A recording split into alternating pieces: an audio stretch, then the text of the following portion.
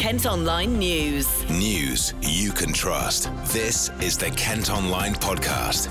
Ishmael Kawaja. It's Thursday, the 19th of December. Coming up, number of people in Kent with dementia more than doubles. If my husband, is at home on his own, he can be left, but I would worry if I was out for too long. Miss Kent calls on more young men and women to embrace who they are. You go onto Instagram and you see all these people who are so perfect and airbrushed, and you think that's how you're meant to look and that's how you have to look. But actually, that's not the reality. And Gills fans queue for tickets to FA Cup clash. Crikey, can we still do it again like we did against Cardiff last year? Kent Online News. Our top story today is that a Kent teenager who was arrested at Heathrow Airport has been charged with terrorism offences.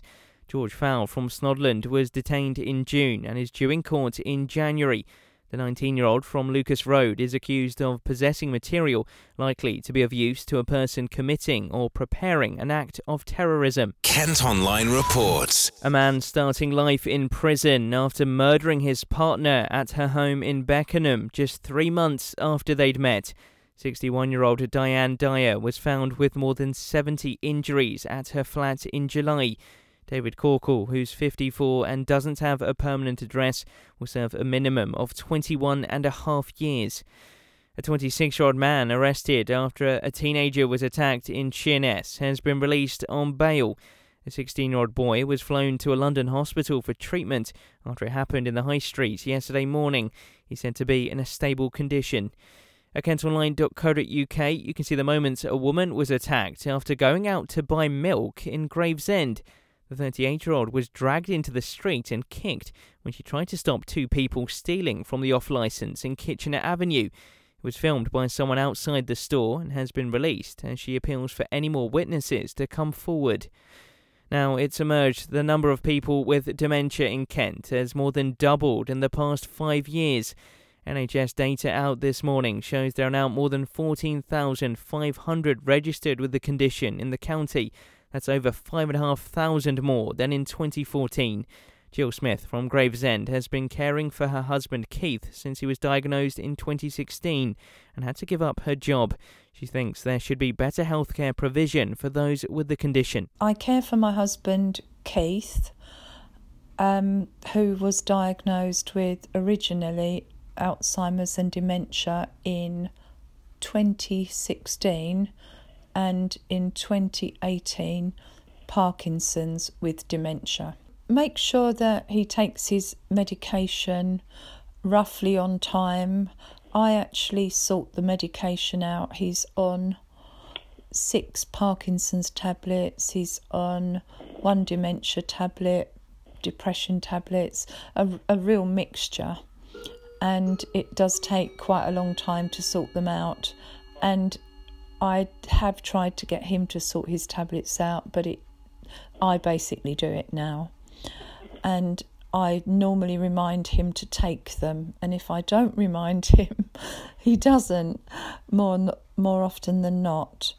So I gave up my job in 2018 to stay at home and look after him, because he was getting very isolated where we lived formerly when he wasn't able to drive anymore.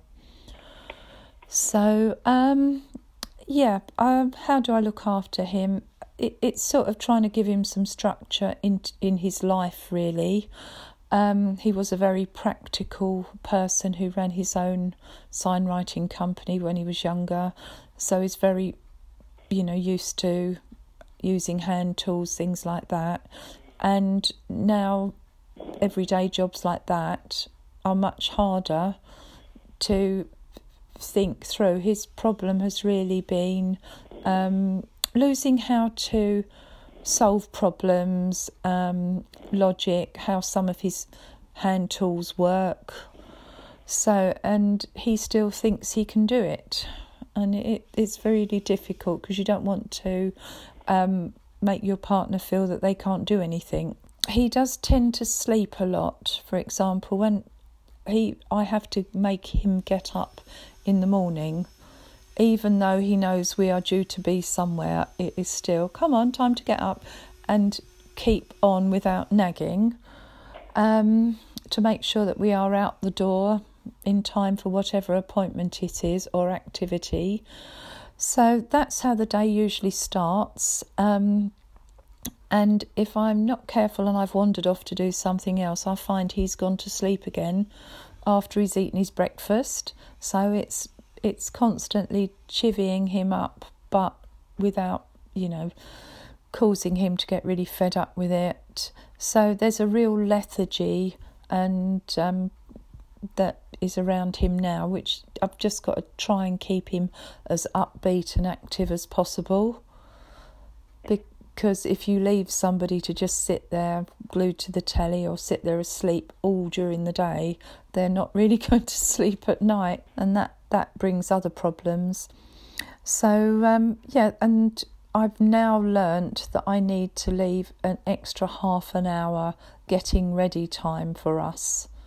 I have to build that into our schedule, really, because I've been caught out because things are taking longer, getting his coat on, all sorts of things that I didn't really have caught us out, I would say. Yes, I do think that when partners with dementia, or whoever it is with dementia, goes into perhaps a general hospital, there could be a better understanding of the condition.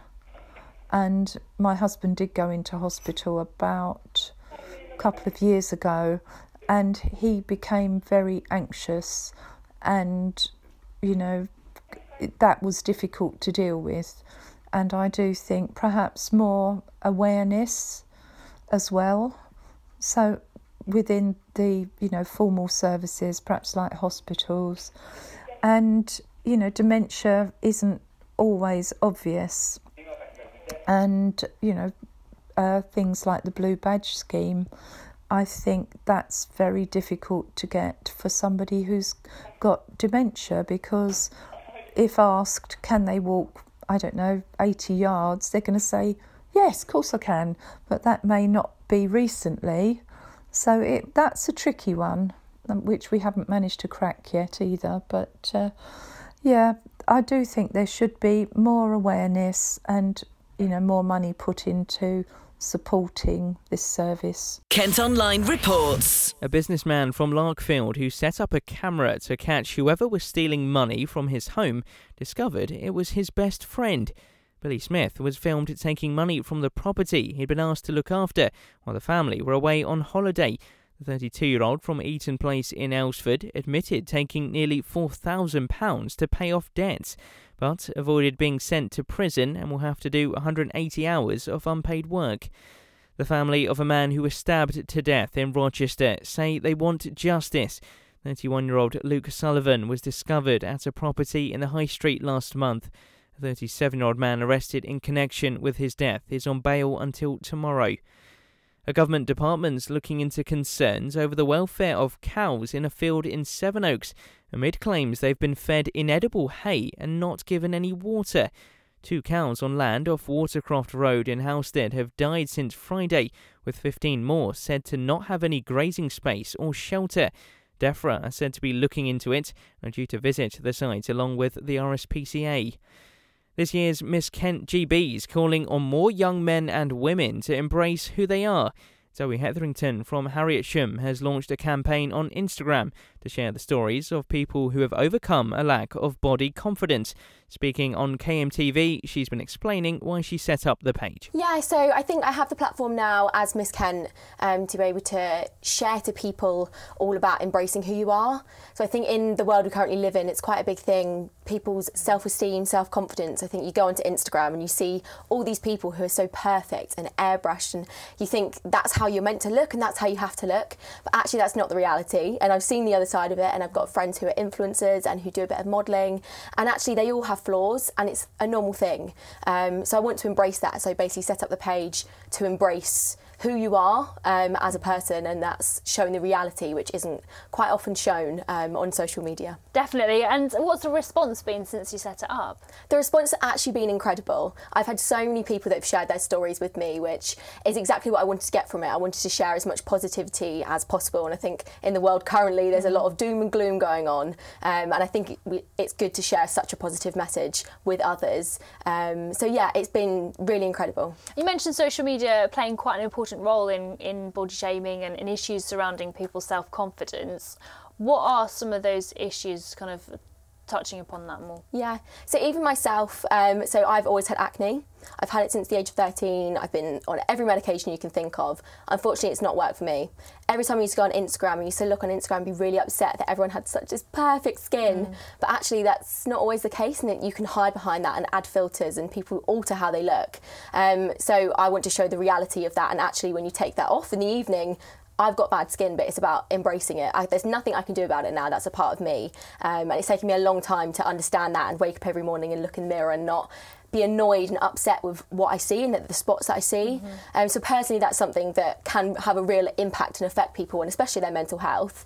And I also think I think they should be very toned and sort of muscly and sort of very skinny. But actually, Instagram, that's changed a lot. But sometimes then people who are skinny then don't even feel that they should be that. So I think there's always grass always greener on the other side, and actually, no matter how much weight you lose, you're never going to be happy with how you look. Yeah, absolutely. And just quickly, lots of people saying that social media should change their sort of culture within their platforms. What do you think of that? Yeah, I think they should. There's filters that you can add, especially on Instagram, on the stories, that you can change to alter how you would look if you'd had cosmetic surgery. And I think that can be really damaging, because the realistic view is you're probably never going to look like that, even if you do change to look like that. Kent Online News. The Gillingham boss has been out feeding people who are homeless. It's something Steve Evans and his family have previously done in Peterborough, and he's now doing the same in Medway. The 57-year-old spends one night a week in December taking meals and drinks to those on the streets. And a second hotel and pub are going to be built at a massive new housing development in North Kent. Shepherd Neame have announced they plan to open sites in the Castle Hill area of Ebbsfleet Garden City. It will create more than 20 jobs. Kent Online Sport. Cricket, and Kent's Tammy Beaumont has helped England's women win the latest game of their tour of Malaysia. They beat Pakistan by 84 runs in a T20 in Kuala Lumpur overnight. The sides will face each other in another T20 in the early hours of tomorrow our time. And tickets for Gillingham's FA Cup third round tie at home to West Ham have gone on general sale today. A couple of thousand tickets have been left for the game against the Premier League side, which will also be live on TV. These Gill supporters queued up at Priestville to buy tickets for the match in January. Big game for Gillingham, so looking forward to it. What do you think it means for the club to have a draw like that? Oh, it's massive. It's massive for finances, also good for the club, especially as West Ham are not on a great bill of form at the moment, are they? So it'd be fantastic if they get through, Gillingham do. How excited are you for, obviously you're here queuing up for... I'm queuing up for my brother's ticket. Is that his perfect Christmas present? No, I don't think so. The perfect Christmas present was for the Gills to win the match with a decent score. That would be a good, clean game, I always think. Looking forward to it though. Well, you've got your ticket now. Well, absolutely. It's a credit to the team for getting this far. Two great matches we've had against Sunderland and Doncaster, and crikey, can we still do it again like we did against Cardiff last year? It's the same match, third round, and we'll be looking forward to the draw on Monday with us in the hat. That's it for now, but for more news throughout the day, you can head to kentonline.co.uk. News you can trust. This is the Kent Online Podcast.